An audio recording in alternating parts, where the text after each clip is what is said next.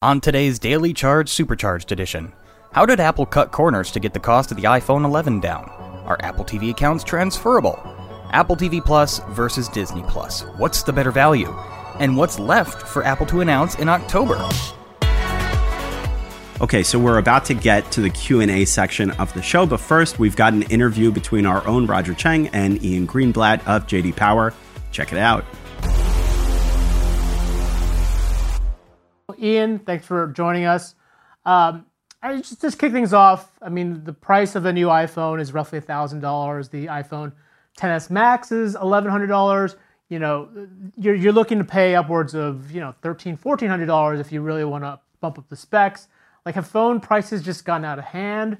What does some of your research say? Well, of course, the phone prices are what the market will bear. And Apple sells millions and millions and millions of handsets each year. So the market is bearing the increased price on those handsets, specifically on the larger handsets, the bigger battery handsets, the larger screen handsets like the Max. But the market's bearing it. Now, the price increases are certainly making the handset replacement cycle longer. And we've seen that a lot. People are holding their phones much longer these days, over 18 months, which is longer than previously. Yeah, and that's a great point, particularly this year, because I feel like even if you're a hardcore Apple fan, this may be a year where you look to kind of hold off, because if you just sort of look ahead to 2020, you've got 5G around the corner, at least the rumors of 5G coming to an iPhone. What is sort of what's going on in the mind of an Apple fan, or really just any kind of smartphone consumer looking to weigh the decision between buying a phone now versus waiting a year to get potentially 5G access? Yeah, that's a great question. So it's all about 5G, and consumers are really concerned about that $1,000, $1,100 mistake. They're concerned about buying a pricey device, unable to take advantage of the latest technologies like 5G. Now, that carrier problem as well, or that's a carrier problem as well, but it's something they're aware of and are marketing to. Think again of the Apple upgrade plan, where you exchange your phone and pay a bit of a premium in the $40 to $55 a month area in order to upgrade that handset yearly, and it eliminates that concern. Now, for the iPhone 11 specifically, like you just mentioned, we've got 5G on the horizon. And we've got a device that, by all accounts, and again, these are just rumors and we haven't held the handset in our hands yet, won't be 5G capable. And now that's obviously going to put some money back in people's pockets when they were ready to buy. I don't know if you recall, and I'm obviously dating myself by talking about it, but back in the day when the first Android 3.0 tablet was out, Android 3.0 was Honeycomb, if you can remember back that far. So the H in Honeycomb for Android 3.0, that was a 3G tablet, the Motorola Xoom. It shipped with 3G modem hardware. And when it went to market with the promise that if you send it back to us in the next few months, and I believe it was 4 months, that Motorola would replace the modem hardware in it with 4G hardware. Now, as a selling point, these tablets, this is quite some time ago. This is 7 years ago. The tablet price point was $800, and that was expensive. So they didn't sell a whole ton, and they didn't sell a whole ton for those two reasons: a high price point, which we're seeing today, sort of reminiscent of today, as well as somewhat dated technology, not able to take advantage of, that newest network capability. 5G is definitely sort of a topic that a lot of folks are talking about. But I'm curious, I'm all about 5G all the time, but I know that most consumers probably vaguely are aware of this term, but don't know the ins and outs. Like, from your research, what are you finding in terms of how much people understand in terms of 5G? Because there's definitely been a lot of confusion out there. Yeah, there's confusion in the space. You've got it right. And some of that's on purpose, right? Because some carriers market with interesting terms in order to gain early market acceptance of the concept of 5G, things like 5GE, not really 5G. Yeah, AT&T's definitely taken its fair share of criticism for that. Yeah, unfortunately, they caught some lumps on that one. But the cable space, right, the landline providers who are also moving into the wireless game are not without blame here, right, with the 10G moniker. Yes. Who needs 5G when you have 10G? which was, I hear you chuckling, and you should, because it's kind of funny when you think about it. Obviously, those are apples and oranges. They're both fruit and they're both round, but that's where the similarities end. 10G is obviously Metro Ethernet, Yep. right? 10 gigabit Ethernet that has nothing to do with wireless technologies. So I think there's some FUD, intentional confusion in this space. And then there's also just consumers are not necessarily aware of what 5G is. I mean, beyond the technology bubble that you and I live in, it's not the first thing on everybody's mind. Mm-hmm. Now, better, faster, not cheaper, is on many folks' mind all the time. And 5G will be, in fact, better and faster, not necessarily cheaper. There will, of course, be an adder to engage to get that technology or take advantage of those high speeds. But yeah, there's definitely a bit of confusion in the space, and more investment and building will need to be done on the network infrastructure so that it is seamless and ubiquitous, right? Available everywhere, works inside or outside, not on a particular street corner in Chicago, outside at a cafe if you pointed at a particular building. So there needs to be additional seamless, ubiquitous 5G in order for the average consumer to even take notice of it more than, hey, 5G sounds cool. Is that faster? Yeah, for sure. And it's a great point because, I mean, you've seen a bunch of Android phones out there with 5G touting the fact that, they're first to 5G. They're making some groundbreaking devices here. Bring it back to Apple. I mean, do you think ultimately it's the right call for Apple to hold off on 5G until 2020. Now, I know that circumstances basically forced Apple's hand into delaying 5G till next year. But do you think ultimately that's the right call, given the fact that there still needs to be some maturity that happens with 5G networks? Right. It's the availability of the chipset that caused them to push it into 2020. The early bird gets the worm, but the second rat gets the cheese. So what I can say is that while being able to see what the market, where the market moves, by having the early movers, Samsung and LG, go out and prove the market for them. Now, the market for faster, better handset is definitely there. The question is, what potholes haven't we seen? And by allowing other manufacturers to step in them first, you get to take advantage of that map, if you will. So it's not necessarily a bad thing. Now, thinking about it in exacting the maximum amount of revenue at each technological stage or each technological rollout stage, if you look at it that way, actually Apple's taking a great advantage of being able to take advantage of those who always have to have the biggest, baddest boy on the block. Say that 10 times fast. And so I actually think it's not such a bad move. I think it's quite savvy, in fact. Apple devotees will buy anything with an Apple on it more often than not because they're dedicated to an infrastructure and a platform that just works, right? That's their moniker. It just works. Right. It's easy to use, just works. So those that are devoted to it are going to buy it anyway. And they're going to enjoy it, and they're going to love it, and they're going to tout it, and they're going to say that they can't wait for the next one.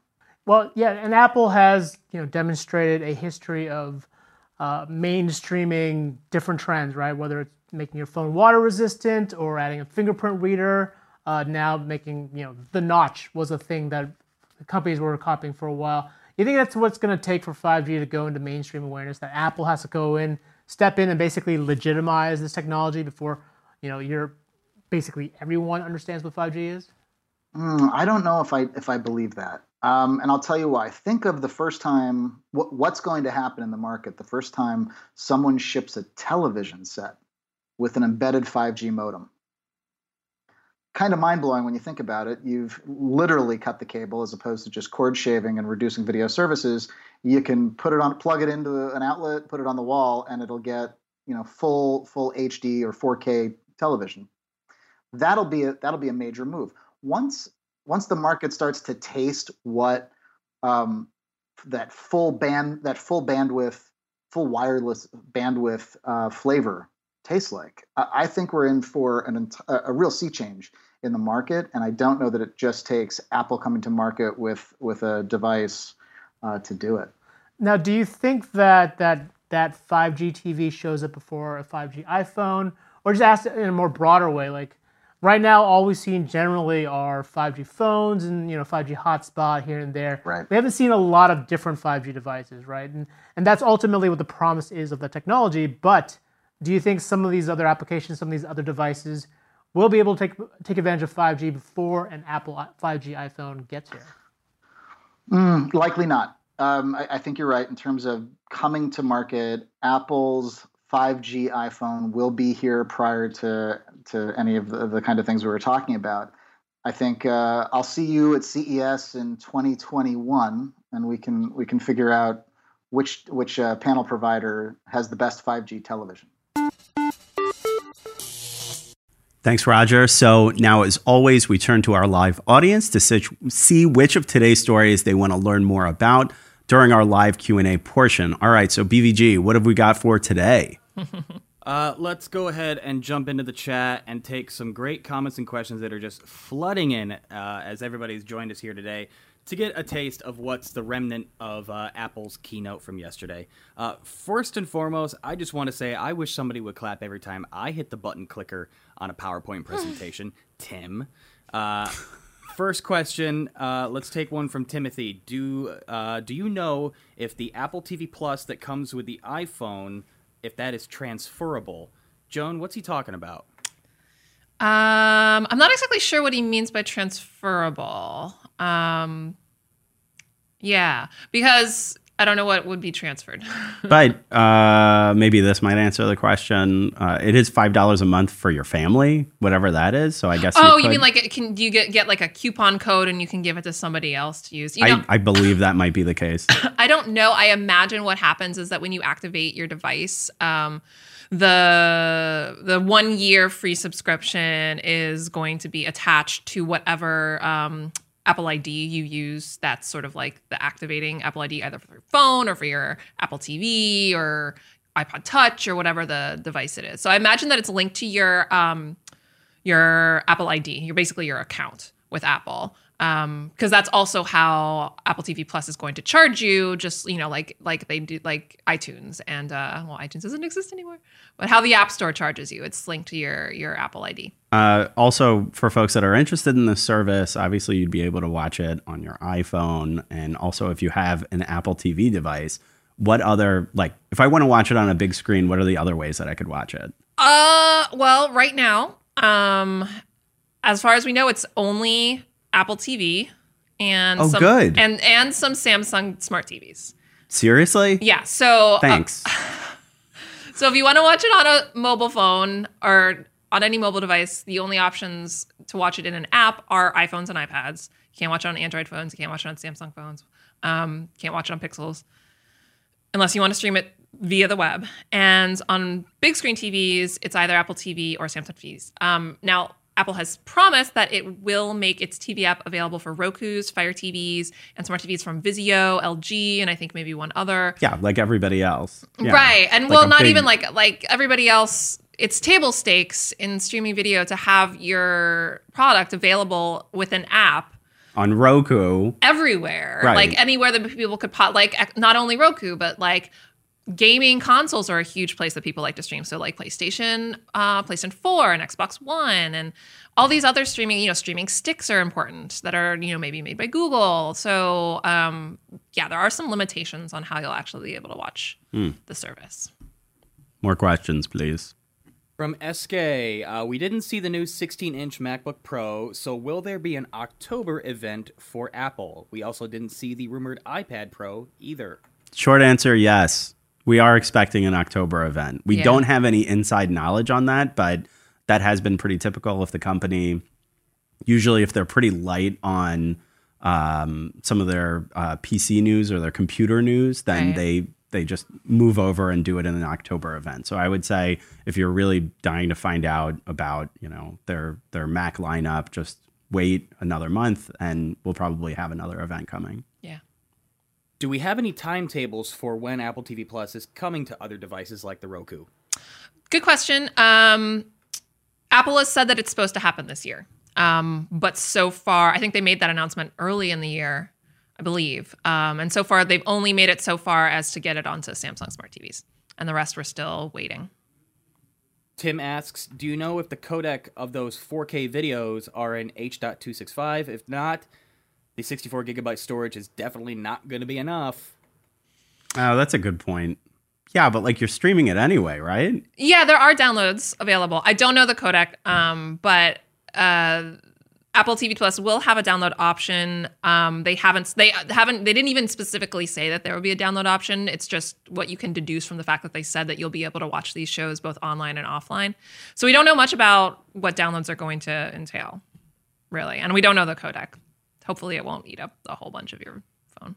Yeah, just buy the most expensive one. Buy the 256 gig and then you're going to be fine for like 5 days. I don't know. Do we know who has the most storage as far as mobiles go right now out there in the market? Obviously, Apple's hovering the pretty median mark right there, dangerously low with the 64. But who is really, like, who's got the tank out there? Okay, so Apple has gone as high as 512 gigs. That was last year's models. I imagine they're going to continue doing that for this year's. Does anybody do a terabyte? Probably. There's probably a Chinese manufacturer that does that. Somebody in the chat help me out. I am not a Google Is Roger search. in the chat? Is he lurking? Probably. Ryan asks, LCD screen on the iPhone 11, why wouldn't they upgrade that to an LED screen? Okay. Keep the price down. Even the S10e has an AMOLED screen. So that's a good question. However, I would probably say that people were already buying the 10R. Like they already proved in the market that people were more than happy to buy an iPhone with an LCD screen, even though Samsung and a handful of other phone manufacturers have switched over to OLED for similarly priced devices. So as much as folks that watch this show know that Apple has generally been behind the ball with a lot of different features and innovations, their most hardcore audience, their loyal fans, really don't seem to mind that much. And honestly, the LCD screen is one of the best LCD screens that are out on the market. A lot of reviewers have said that. I personally like the OLED more, but it's if you really want an OLED, I guess you could go for a Pro version, but it is going to cost you a lot more money. Ryan cites that he does believe that the S10 Plus does have a 1 terabyte storage drive, and I do believe he's correct with that one. Jay says, has the price of the Apple TV Plus changed any of your minds about getting the service? It sold me, plus getting that free next year when I upgrade. Right now, I'm still hovering on that Disney Plus train. That 3-year deal was hard to look away from. Yeah, so... Yeah, Brian's referring to there was a Disney Plus offer where if you signed up for 3 years, it lowered the price to basically what the price of Apple TV Plus will be on an ongoing basis. It was about, you could get Disney Plus for like, I think it was like $4.72 if you paid for 3 years up front. And Apple pricing it, there had been reports that Apple was going to price it at $10 a month, which would have been like more than $1 per title at launch, so it's wise that they were like, let's slow our roll a little. Pricing it at $5 makes a lot of sense. And if you're going to be getting it for free, there's nothing to object to. And if you don't mind paying $5 a month for like 8 shows and 1 movie, all right. Yeah. Good for you. I was anticipating $10 a month. $5 does seem cheap in the Apple world, but at the same time, the competitive set really forced their hand on this one. They were going to be shooting themselves in the foot before they even went out. Yeah. If they were going to do $10 a month. Yeah. I mean, Disney Plus pricing itself its standard price is $7 a month without any sort of promotion. And $7 a month is $2 more than what Apple is going to be charging. But Disney Plus is starting with 9 original series at launch. So same number as original or as total titles. Like the number of original series on Disney Plus is the entire catalog of Apple at launch. Not to mention Disney Plus is going to have literally hundreds of movies and literally thousands of TV episodes. So also, what's the base price on Netflix? And Netflix base price, the most popular plan for Netflix is their $13 plan. They have a $9 plan and a $16 one. But you get the same catalog for each. It's just a matter of like the definition quality of video that you get and the number of streams, simultaneous streams that you get. So Netflix charges more than double what Apple's charging, but they have... It's safe to say more than double that they have more than 18 titles. Exponentially. Yeah. It's safe to say more than 18. Like between the date that Apple TV Plus announced like its details yesterday.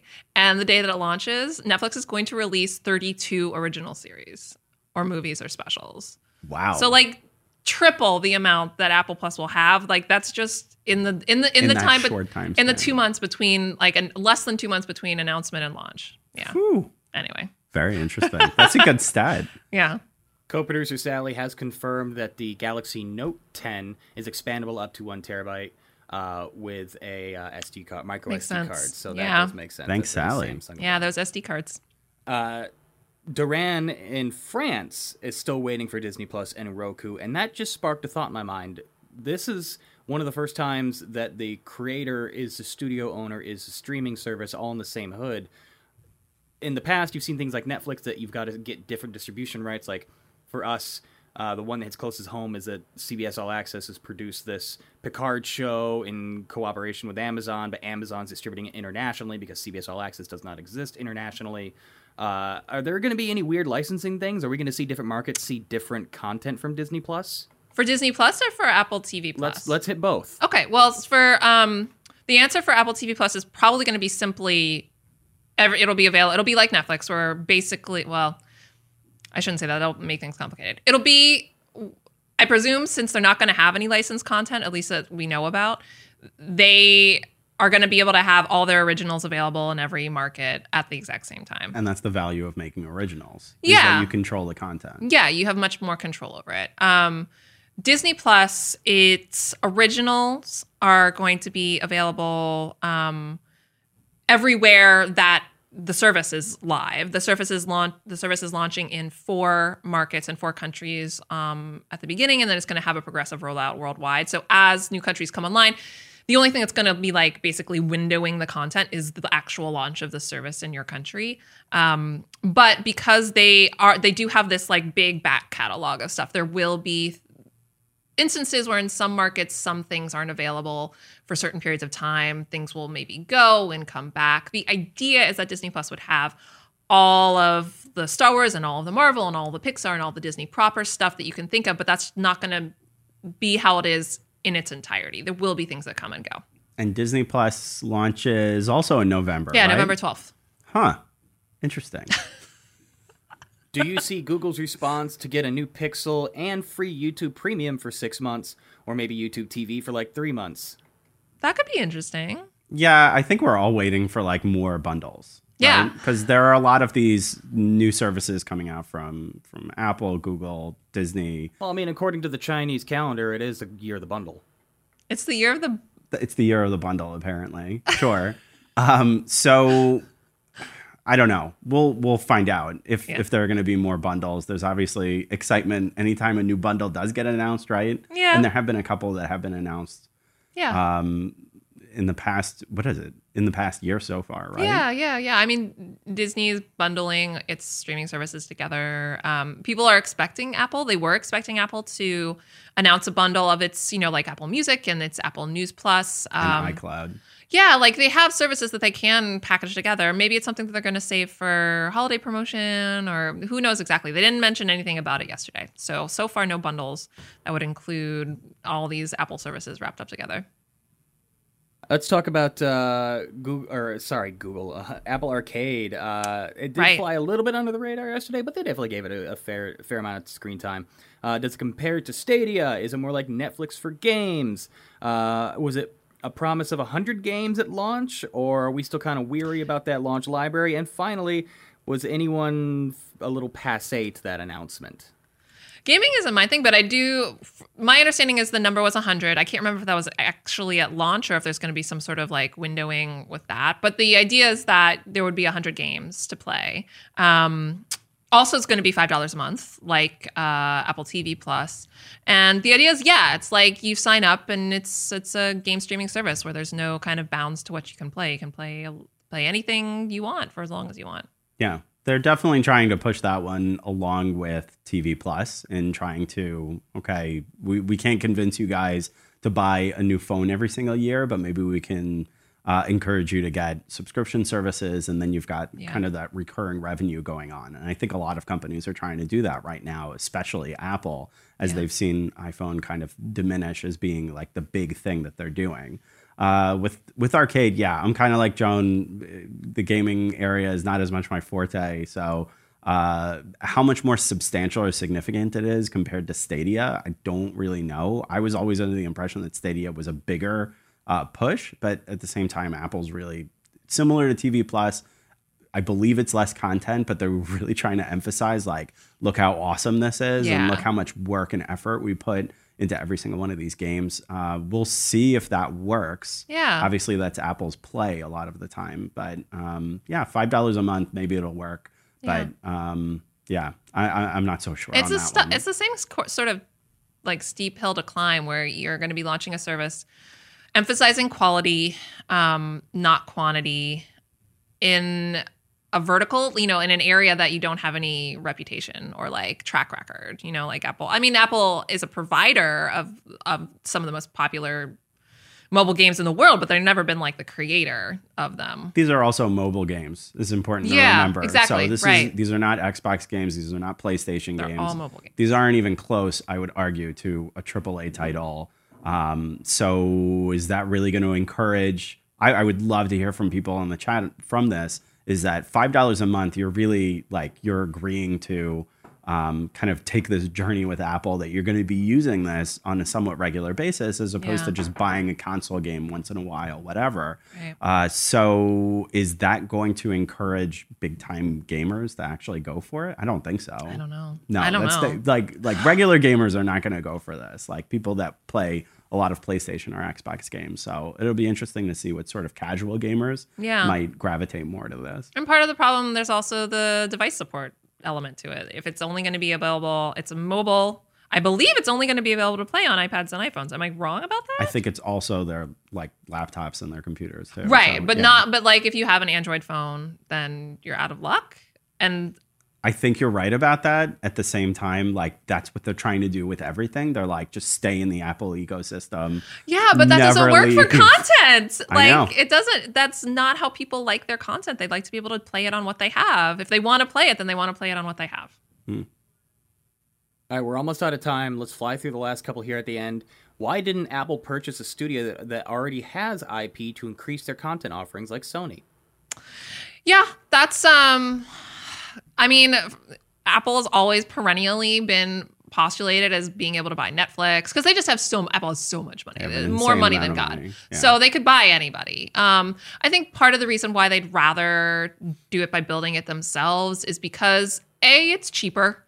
And B, you're not paying for a bunch of problems that like whatever problems that you create when you build it yourself, they're problems of your own making. You're not going to be inheriting any problems from some other legacy company that has business models that you think are tired or outdated. And cultures can be different too. We're seeing that with AT&T. AT&T is a really great example. Yeah. Just to put on my old Wall Street Journal cap here for a second, there's an activist investor that's going after AT&T right now saying, hey, you just gobbled up Time Warner for a ton of money. After gobbling up DirecTV for a ton of money. Right. So what, like show me the money. How are you actually, successfully doing that? So there's always this argument that, Apple has this huge cash pile. Why don't they just buy something? Well, it's not that simple. It could be. It could be, but you have cultural differences, like corporate cultural differences. Yeah.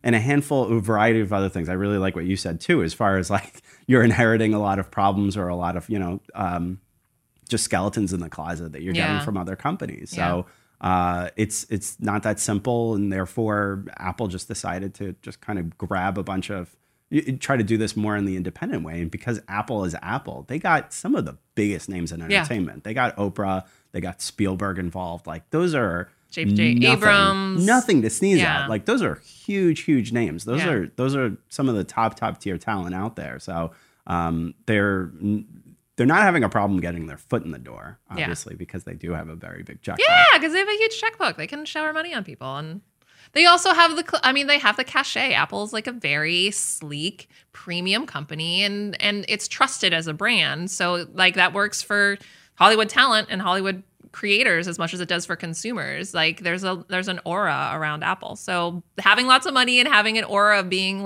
super slick and cool helps, even if you want to make ridiculously expensive television shows. Yeah. Closing thoughts. What were your favorite announcements from the event yesterday? And What were your favorite colors of the new phone? That like purple that doesn't really look like purple. I guess that's my favorite color because I haven't really seen that one before. Was it Google that has the pink color that they call not pink? Not pink. Why yeah. So it's like this incredibly pale pink. That being said, like the colors are so unimportant to me because you always put them in a case anyway.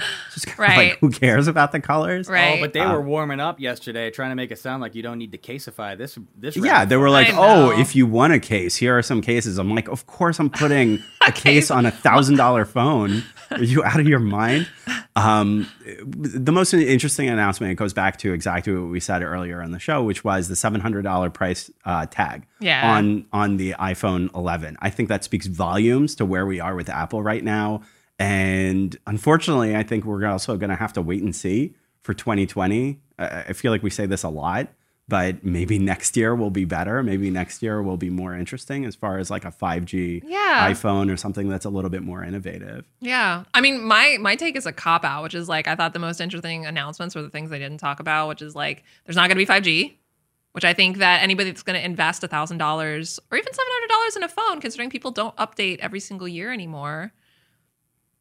You want to future-proof it for at least the next year. Yeah, and like 5G is going to be coming up fast. Like they didn't nothing about folding or any sort, because of course they wouldn't. Like that's so they're not going to touch that until the market's like, oh yeah, we love that. We'll gobble that up from you. They're like, okay, here you go. Joan, you're on fire with impressions today. Oh, you think my Apple impression is on point? Yes. I've been working really hard on it. Thanks. I enjoyed it. It's a little bit of the shades of goofy in there, so that's pretty good. That's the market. What else didn't they talk about? I don't know. There's a lot. There's a lot. There's more a lot that they missing. didn't talk about. My most interesting thing from yesterday's event was what wasn't there. Yeah, I wish they had said something about the Apple Card too. They just announced the Apple Card in late August. Right. I was hoping they would at least say something.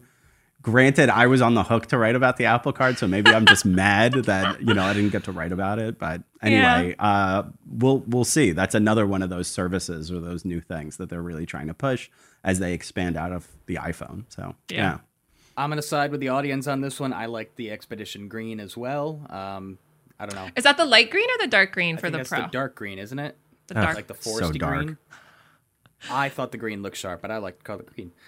People were disappointed with the lack of 5G and lack of wireless charging. Well, the wireless charging has been the ongoing curse. The 5G, I don't know. I couldn't care less. I think Apple might be just playing it safe and not jumping too early on into untreaded waters. I mean, it's coming one way or another. We're all just kind of like circling that carcass right now to see where it takes us. The 5G carcass? Yes. Sure. Because it's already dead because they're It's a great image. Wait, I have to hit the hype button. That's right. So one more before Anytime, 5G. we let everybody go. Michael Brown wants to know if we believe, and just put your analyst cap on for this one, not our personal feelings, do we think the market is going to respond by having the iPhone 11 or Pro being the most popular smartphones of 2019-2020? Why or why not? In the entire marketplace? Are we talking global marketplace or US marketplace? I think I feel really confident that this is going to be a better sales year for iPhone than the last one was. I think that's generally true when we're talking about the kind of new, like, whatever, like you call it, like the 11s versus like when it's not intergenerational years, those are always a little bit down. The half years. The half years. This is a new generation year. And it also, by lowering that price point, I think is going to spur a lot more unit sales for the main phone that people are going to be going after. I think there's maybe a little bit of pent up demand. And so I think it's going to be a really strong year for the iPhone proper. As to whether it's going to beat out other phones worldwide, in the US, I don't know. I'm not really good at that. I'd have to look at existing data. I think Samsung is way ahead. I think Huawei has been way ahead as far as like actual total unit sales. But don't take that to the bank, please. Like I'm not 100% sure with that. But I agree with everything you said as far as that. This is probably going to be a better year from them. They always make tons of money off of the iPhone, and this won't be any different. Yeah. Maybe they're going to be able to stabilize the business off of this, but at the same time, I think a lot of consumers are going to wait, and they're going to wait for that 5G phone, which if Apple knows what it's doing, it is going to prepare for next September, so we'll see when that happens. Yeah.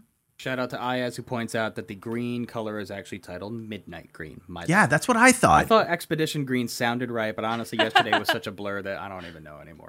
Expedition Green sounds cooler, though. You got to give me that much, right? It's whatever. I'm also, we can call it Expedition Green, just like we called it the iPhone X for way too long. And thank God we're not saying. It's not iPhone XI Pro Mac. Like, I don't even know. Oh, I'm going to fall off my chair. That's so horrible. That's my biggest applause to yesterday is that they finally cleaned up the naming convention. Yes. Good job, Apple. It was just a mess. 10RX. It's just so stupid. Electric Boogaloo. All right, it's time for us to go. Thanks, everybody, for joining us. We'll be back one more time tomorrow. Maybe a little more Apple chatter, maybe not. We'll see. But anyways, thanks for putting up with us. I hope we entertained you, recapped well enough. I'm sure this conversation will be ongoing for a while. And I hope if anybody jumped on to the actual live stream yesterday, enjoyed Bridget and Ayaz and Mr. Bacalar chattering for 3.5 hours straight. What troopers that they had to keep their butts planted there and watch that stream. My butt is still numb, because I had to sit here and push the buttons through the entire thing, right, Sally? Yeah. So, thanks again, everybody. Ben, go ahead and send us home. Okay, before we wrap things up, we want to remind viewers and listeners that there is one day left for our contest to win a Hasbro Cubby robotic stuffed bear. Just click on through to cnet.com/giveaway. Try to get that robot bear, people. Thanks for all your questions, and keep sounding off here and in the comments or at us on Twitter. And while you're at it, go ahead and throw us a like and ring the bell so you can catch us here on YouTube, Periscope, and cnet.com/dailycharge. We're here live weekday mornings at 11:15 a.m. Eastern Time. Links to today's headlines are, what are you laughing at? Links to today's headlines are in the description below. Also, the audio podcast is available everywhere fine podcasts are available. For the Daily Charge, I'm Ben Fox Rubin. I'm Joni Salzman. Thanks, everybody, for joining us.